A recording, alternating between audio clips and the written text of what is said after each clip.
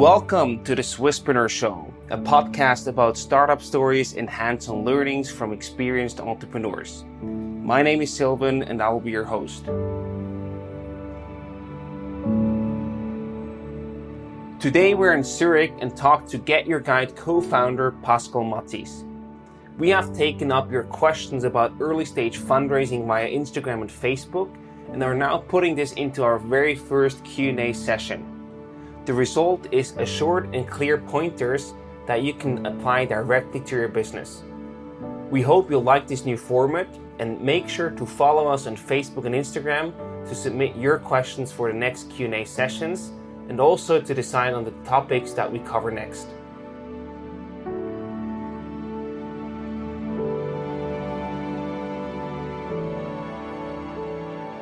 Before we get started with the episode, I would like to introduce you to SBB Startup. If you think that your company is a good fit for the Swiss Railways, get in touch with them or learn more about their startup programs at sbbstartup.com. Pascal, welcome to the Swisspreneur Show. It's great to have you here today for our very first Q&A session. We talk about fundraising, especially for early stage startups and seed financing rounds. And we ask our community about their questions. And the first one that they asked is from Cedric Waldburger. And he asked, what are some questions that every founder should ask themselves before actually fundraising? First, thanks for having me. It's a pleasure to be here. Good question. That's always something we ask our founders in our portfolio as well. And the most important thing, I think, is the size of the round. How much money do I need? And how you find out how much money you need is by thinking about what next steps do you want to achieve with this money. Do you have a good example for a good next step or milestone that you want to I achieve? have an example of a not so good next step. This is developing the product. We don't like this as investors. Why not? So, because you want to invest in something which already is there and which works. So if they say that 80% of the money is going into the further development of the product, and then they will achieve product market fit, that's not so good for us. So we want to see every money, every dollar goes into the sales side. So selling this awesome product, that's better use of money. But I can imagine this is also a bit a dilemma because the founders, they need some time and probably also some money to develop something. But at the same time, you also expect something that's already in the market and can generate some revenue as an investor. So that's the tricky part. As a founder, you have to further develop the product with a little bit of the money, achieve a certain milestone so that the product is ready or ready for a certain group of customers, and then go out, gain some market traction. And with this market traction, that you go back to your investors and ask for more money. This is a little bit the not so easy circle or balance act. Another important factor I would look at is who should be your investor. So choose your investor wisely. About like apart from the money, what can your investor bring you in terms of network, know-how, etc. So don't underestimate this fact. So especially in Switzerland, there is a lot of money around, and most of founders find the money somewhere. But I would do a short list with the ideal people coming in as investors, and then really look for their network and their know-how. In that regard, people often talk about smart money, but how do you actually determine what smart means for your business? So what I always tell my companies is that they should just look at the next phase. A phase in our world is 2 years more or less. And for this phase, we think about what crucial skill or network part do we miss? And this is how we then choose the investor. Do you have an example for an early stage startup, how that could look like in practice? Yeah, for instance, they want to sell to big corporates in a certain field. Right. Then it's very logical that you search for executives or ex-executives of these companies or salespeople who have done negotiations with these big companies, and then you go for these. Yeah, sounds like a good plan. Sounds very easy. But hard to do in practice. Yeah. Yeah. The next question concerns timing and is coming from Tim Michaelis. He sent it in through our website, and he asked, when is the ideal time to find investors beyond your friends, family, and fools in regards of being able to move forward quickly, but also not giving up too many shares? It's still a bit related to the first question, but I think in terms of timing, this is a really big time question coming from Swiss entrepreneurs. Timing is extremely difficult, but crucial. So we always try to raise for 18 months, 1.5 years. And then it's all about these milestones. This is a little bit how I look at it. I always try to achieve a certain milestone, which makes it obvious that the company now has gained in valuation. That's always a good time then to go to the investors. Right. But it's really tough. It's never a good time to fundraise. You always think that, just finish this next feature, get a little bit of more market traction, and then finally you're worth. Then also another question that's coming from Jason Duran. He sent it in through Instagram. He asked, after how much revenue did you start seeking for investors? So, I think this is very case specific, I can imagine. Absolutely. I can just tell you how we did it at Get Your Guide. So there we did a little bit of money we took from our parents, since we didn't have any, and some from family and fools. And then as soon as we had a little bit of revenue, we already started to look for external money. But since it was a B2C case, we needed a lot of money to promote it, to do marketing. Absolutely. As you mentioned, it's extremely dependent on the business case. So if you do software or if you do hardware, B2B, B2C makes a hell of a difference. And also in terms of revenue, is there any amount that you say, hey, before you raise your first round, beyond the family, friends and fools, is there any good revenue number that you say, okay, this range would be appropriate for going out and talking to investors? Not really. It's always a mix between traction and if it's not revenue, then maybe you have a growing user base, right. Things like that.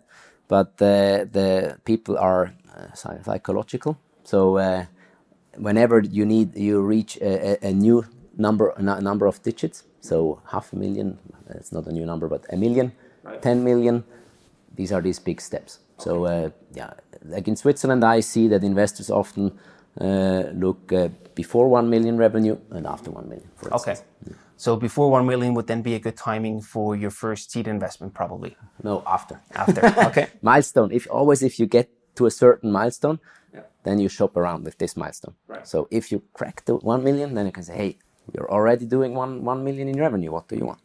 Yeah. So basically, before 1 million, you do bootstrapping or you ask family, friends, and fools if possible. Then as soon as you hit the 1 million, then you go for other investors like business angels or maybe also first VC contacts. I think it's really hard to only look at revenue. I would really go step by step. The best to show to an investor is EBITDA. If you're profitable, everybody wants to give you money, which is stupid in a way. So then the next best proxy is revenue. So then we can go for these steps. 500K is better than 100K. You just take as much as you can. If you don't have revenue growing, then you search for another KPI where you strive. If you have these growing users or you just finish this awesome product, it's just the harder sale because the investor is always money driven. So EBITDA, revenue, he understands or she understands very easily. If it goes into the product or traction and marketing stuff, most of them will have a bit more fear. Then you probably also end up giving up more shares. No. And this is something, maybe you have some questions also about this, but this is important, not to give away too many shares in one round. Absolutely. I think this is closely linked to the valuation that you get. Tim Michaelis also asked, how can I estimate how much my startup is worth before starting the first financing round? It's easy. You take a dime and then you no, it's really hard. And all the founders ask me, so what's a fair valuation? And I have a little bit special rule on how I do it. So I go back and ask the founder, how much money do you need for this next 1.5, 2 years? And depending on the amount he or she wants to raise, I then say, okay, we give away maybe 20% of the company, and then you end up at a certain valuation. And we just figured out that 20%, 20 to 25% is a healthy round, like shares to give away. So we aim for this stake as investors, and this gives you a rough idea where the valuation can be. What is not a good idea is to look to the US, to the UK, to Berlin, and ask for a similar startup, saying, hey, they raised at this valuation, but you'd never know the terms, etc. So it's really not a good idea to just compare to other companies in my eyes. And have you also noticed any trends in terms of rising valuations here in Switzerland too, as they probably did in the US? Or is that a trend that is not in effect in Switzerland?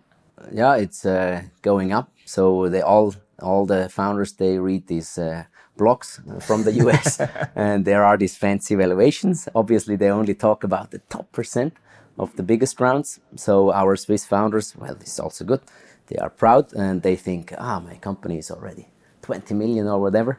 But it's dangerous. I would even say sometimes it's better to raise at a lower valuation because you already have to think about the next round. And the investors and also you as a founder, you want to have a next round which is much higher than the last one. And what you want totally to avoid is a down round, because then it's really hard to convince new investors. And what would you do in such a specific case if you actually get a down round for your company? Then you need really good negotiation skills and showing your investors that it's just a phase and it's a turnaround situation, and then they can come into such a good company for a very decent price and it will rebound, and then you will have this very good upside in the next round then. But it takes a lot of negotiation to deal with the down round. The next part that I would like to focus on with the user questions is basically the fundraising process.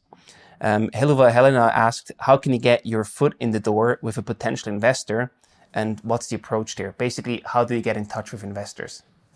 Yeah, ideally you have a rich uncle or aunt. Most of us don't. I don't. Then you just, angel networks is a good idea. They're like group of people who want to invest in startups. So, is there any network that you could recommend in particular? Yeah, sure. All these Business Angels Switzerland, SICTIC for more technical cases, B2V in St. Gallen. All of these I would try to get a slot to have a speech in front of a big audience. And then if you're lucky, some of them will reach out to you and want to invest. And you can also go for VC money, but then most often you need a bit of... to be a bit further with your company. Right. What I also do is cold calling. I would go, especially as we discussed a little bit earlier on, I would go for this skill set. What exactly do you need for a certain phase? Mm-hmm. And then go through LinkedIn or other platforms, look for these people who have this expertise in a certain area, and I would just try to get the email or phone number and call them up.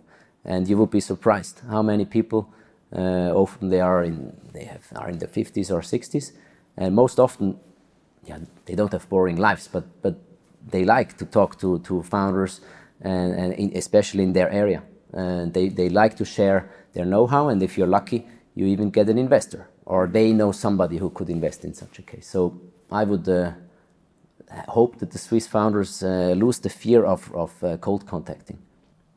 I mean, I think this is something that rarely gets done in Switzerland, this approach of finding investors. Yeah. What do you then actually tell them? I mean, for these like professionals with a close link to your company or to your professional area, you don't just go in there and say, hey, do you want to invest in my company? Very good. No. What do you tell them? How do you approach them? Yeah, no. You go there and say, hey, let's call him Ben. Dear Ben, I found your profile and it's astonishing. You would be the perfect match to share some know-how. I want to learn from you. And then you are in. This is exactly the foot in the door. And then obviously Ben, at a certain stage, hopefully he understands that this is a great case, great founder, and he starts to invest. This is actually how I became a business angel. I didn't plan so, but the young founders came to me, asked for my advice, as I just mentioned. And then, if I'm smart, I invest in this case, because if I coach them a little bit, then my investment gives a good return. Of course. And I think this also has a very nice psychological sort of part of it, because you ask them for input and you sort of put them as experts, and then they really want to help you, right? Through 30 years, I gained this experience about a certain area. And now finally there is somebody who wants to disrupt this industry or comes with a new idea. And he asked for my know-how about this space. It's That's why it's actually very easy. But the Swiss founders don't do it enough, I think. Are they just afraid, or what's the reason for that from your perspective? It's not so nice. It's hard. It takes a lot of energy. cold calling is just not fun. I had to do a lot for Get Your Guide. All the suppliers to call them up and bring them on a platform. It's just not nice. You have to explain who you are, why the internet is ready for you to sell tours, attractions. It's just tough, yeah. Cedric Waldburger also asked if you don't have a network in Switzerland yet, is there anything that you would do differently in terms of that approach, or would that approach also work for someone who doesn't really have any network in Switzerland? It's actually exactly for Cedric's question. So if you don't have a network, then I would do it with the business angel clubs. Right. The cold calling I would always do, because probably you end up with the better match if you do the cold calling part. Mm-hmm. Because at the business angel networks, obviously the ones in your space would probably be more likely to end up being your investor, but you're not sure. Right. So I would really encourage the Swiss founders to do the cold calling part. I think this is a very good and strong message to take away. The next question comes from Maxim. He asks, how do I best present my business idea or my business plan? I think this can be closely linked to your presentation at a business angel network. What should you pay attention to right there? How do you present? Yeah, what I learned is that they always prepare their presentation, their pitch deck, really nice. And now that's the problem, because most often your dream investor is not giving you 1 hour in his office and you can present. Yeah. Most likely you will end up at a very noisy event and you have exactly 30 seconds to tell your great business idea. So you have to really do the oral pitch a lot and train this and have this catchphrase so that most investors are interested into your case. If you only have 30 seconds, also if there is an event party, a very loud music, and you still can convince a person to give you more time to then listen closely. Sure. So I've really worked on this oral pitch, not only on the pitch presentation. I know this is really hard, but maybe spontaneously you have a good pitch in mind that was delivered to you or that you did with Get Your Guide. What is like a good oral pitch? So that's now the difficult part, because depending on the investor, you don't know what resonates with them. Right. So depending on the investor, you have to, with almost no data, you have to figure out what kind of person is sitting next to me, what could be a catchy phrase. So sometimes I said, we are already working with TripAdvisor, another big company, or somebody crazy cool is invested into our company, or like name dropping, this kind of stuff. But you have to try certain of these because you don't know which one will resonate. This is a skill you have to train. And for the first 10 times you will fail, but then suddenly you will become better also reading the other person and trying with the right catchphrase first. And then once you successfully pitched it, you ask for a follow-up meeting or a phone call. What happens then? So the only goal of this oral pitch is to get more time and in a not noisy space where you can then present your pixel perfect presentation, and you have 1 hour to convince the investor. And there I think energy level is something I would like to have. So I want to feel the passion and the energy of the founder team. Yep. To being able to bring this great company alive. And you mentioned the presentation. What should be in there? What do you present? I mean, there are good templates in the internet, but maybe you have a perfect structure that you think is not is so good much. For that. I just want to have it complete. So I want to have the team, the problem they solve, the solution, what's the offering. So like how much money they need, what do they do with it? Right. So for Next me milestone. It's standard, but sometimes there is one slide missing, and then I ask them, hey, can you give me a little bit more background about your traction in the market or things like that. And then usually after such a presentation, there's also a discussion round. How does that work? Can you also walk us through the next step after the presentation? It depends a lot on the investor. If you're more professional, then you enter due diligence, so they send you a Q&A with 30 to 1,000 questions, depending on the investor. If it's more private or business angels, they would just dig deeper in certain areas, I guess, doing it via phone call. What we like to do is to visit the founders. I always want to meet the entire founder team, and maybe also key people. We like to visit the teams in their offices and get a little bit the feel of the culture. What do you do if they are so early that they don't even have an office yet? Doesn't matter. Then we go to a living room or where they live. But just in their personal setting, that's basically where you wanna meet, right? Yeah, I just look at small details, how they work. Are they very structured? Is there labels on the drawers, or is this total chaos? Both can work, but I just want to get a feel at how they operate. And then after you had the Q&A session or the follow-up questions, what happens then at a certain point? You probably also negotiate, right? Well, yeah, that's and don't do this too early. Often founders try to already negotiate valuations, etc. But normally, as a founder, you should just convince the business angel or investor with as many positive phrases as possible. So you highlight what is so cool about your company, and in the end, when the investor is really, really tempted, then you start a little bit to go into term sheet, and a good way is for the founder is to deliver the term sheet and not to wait for a term sheet, because obviously if you as a founder start with a term sheet, it's more founder friendly than if the investor does the first draw. Very smart advice, I would say. Do you think that founders need any template for that, or should they go to a legal advisor, or how should they actually create the term sheet? What's your best practice there? I would always go to a lawyer, and I would go to a lawyer who really worked with startups, because every lawyer would tell you startups. I've done many, but you have to work with a lawyer who did growth startups and did this many times. Otherwise, you end up in a mess. I saw that several times.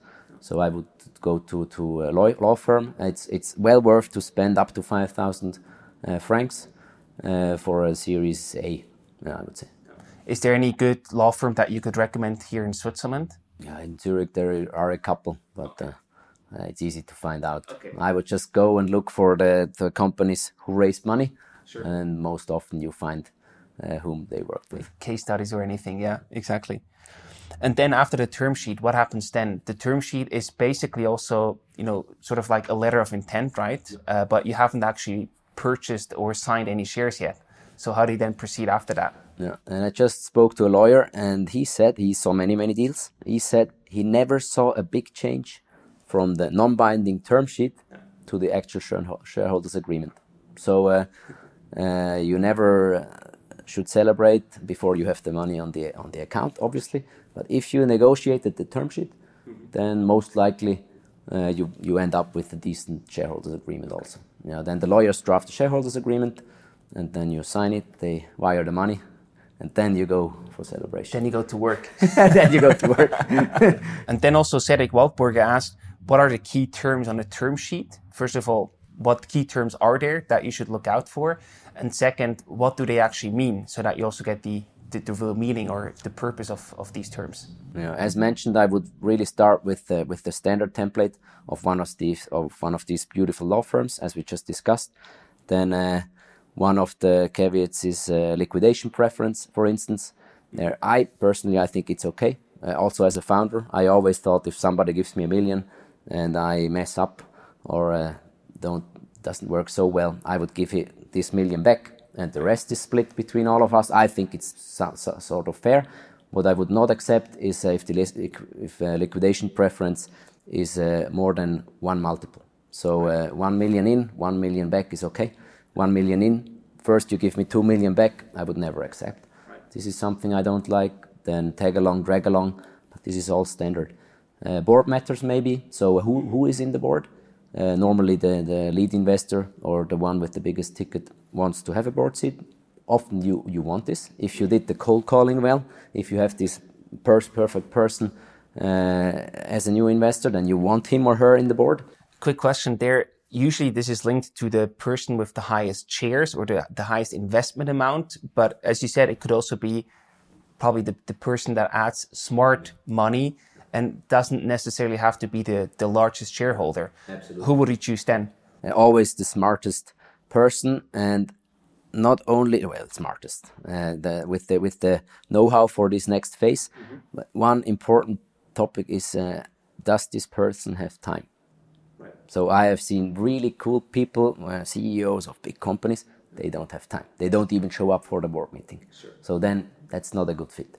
So I would not go for the largest ticket. Most often the one with the largest ticket is also totally fine if somebody else who really can work in this next phase or help in this next phase is in the board. Most often they accept it or foster it even. Right.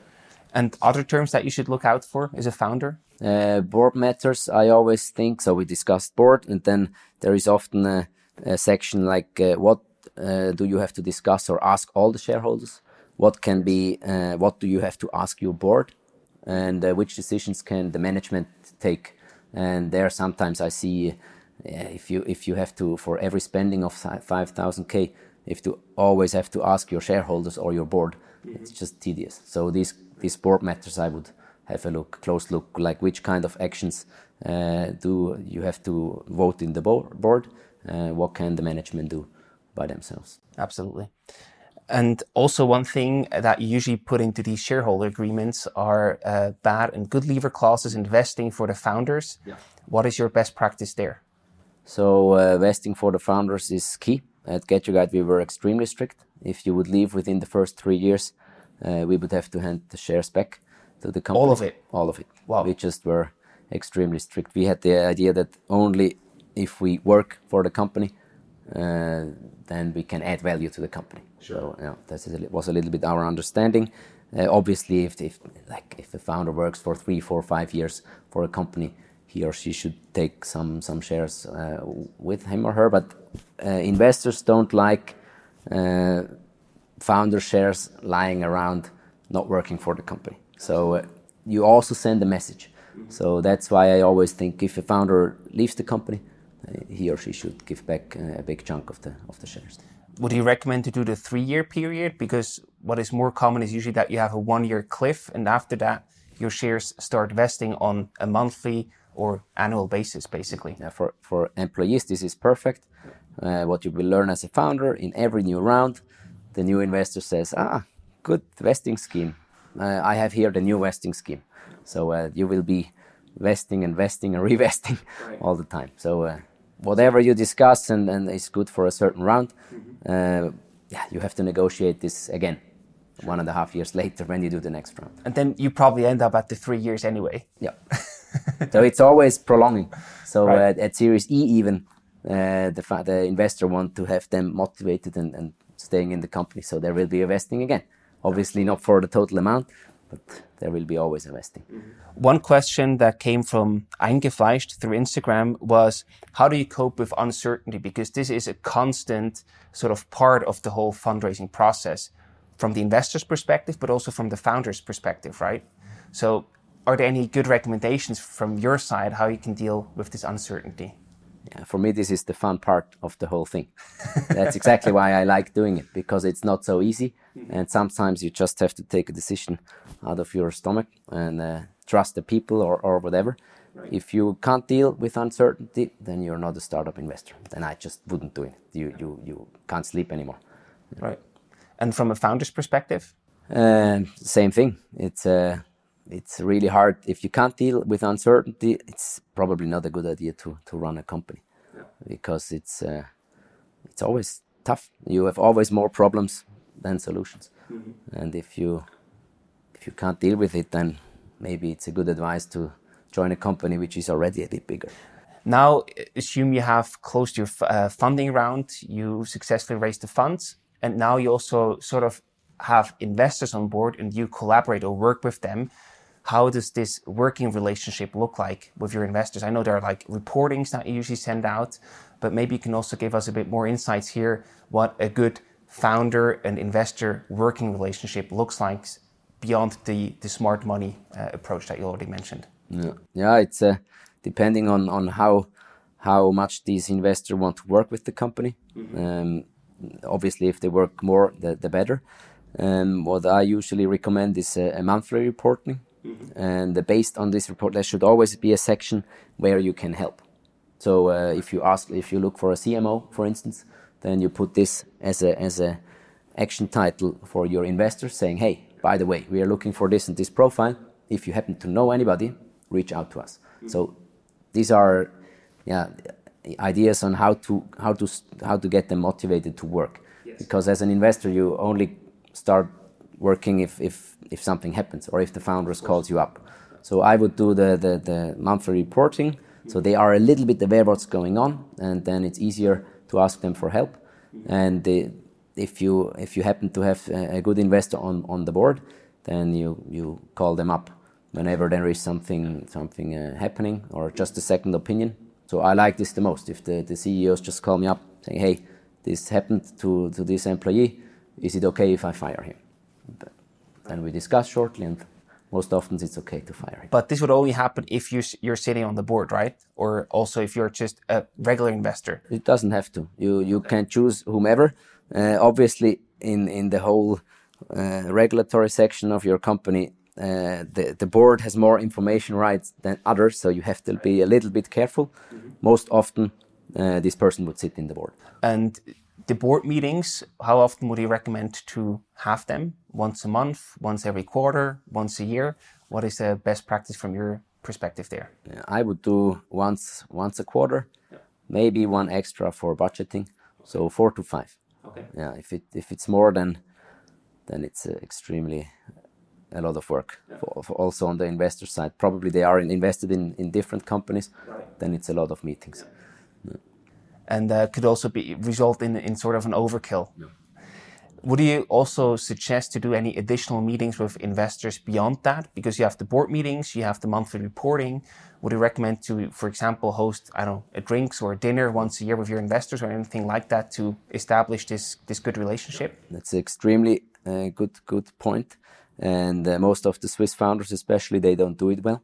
It's a shareholders relationship. Mm-hmm. So in certain cases, you invest, let's say 100K, and then 1.5 years later, you get a call or an email saying, hey, thank you for being our shareholder. Now we need more money. This is ridiculous. So it's very, very good to do every half a year or a year a get-together. If there is a certain topic you want to discuss with one of the shareholders because he or she has experience, then even better to do a lunch or whatever. Keep them in the loop a little bit. So the update every month also helps. But some people don't read emails, so it's really good to keep them motivated, tell them what's going on. Yes. And you can avoid a lot of problems when you have your general assembly, and you then tell them, hey, actually growth is not working as we expected. So if you already brief them, then you have a much more relaxed meeting afterwards. Sounds great. Thank you so much for all the recommendations and the tips. I think they were incredibly valuable and helpful for people listening to this. Let's hope. Is there anything that you would like to add that we have not discussed yet about the fundraising at an early stage topic? Maybe just the fact I can't stress enough to choose your investor wisely. So it's a little bit like a marriage. You are in. You can't get them out easily. Right. It's almost impossible to get them out. Mm-hmm. So, and every shareholder can be annoying. Because if they call you, most probably you want to answer. And if they start calling you every second day and start to micromanaging, then you have a problem. So if it's chemically not working well with a certain person, I would try not to take them in as a shareholder. Sometimes you have to right. Take the money, but choose your investor wisely. Yeah. Thank you so much, Pascal. It was a pleasure having you here, and I wish you all the best with Wingman. You do some really awesome stuff, and I look forward to hearing all the news about your next ventures. Thank you. It was cool.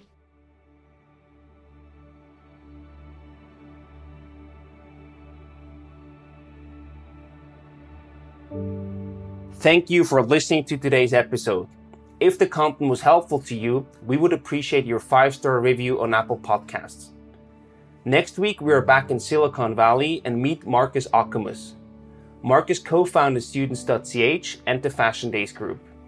Today, he is active as an investor and lives in San Francisco.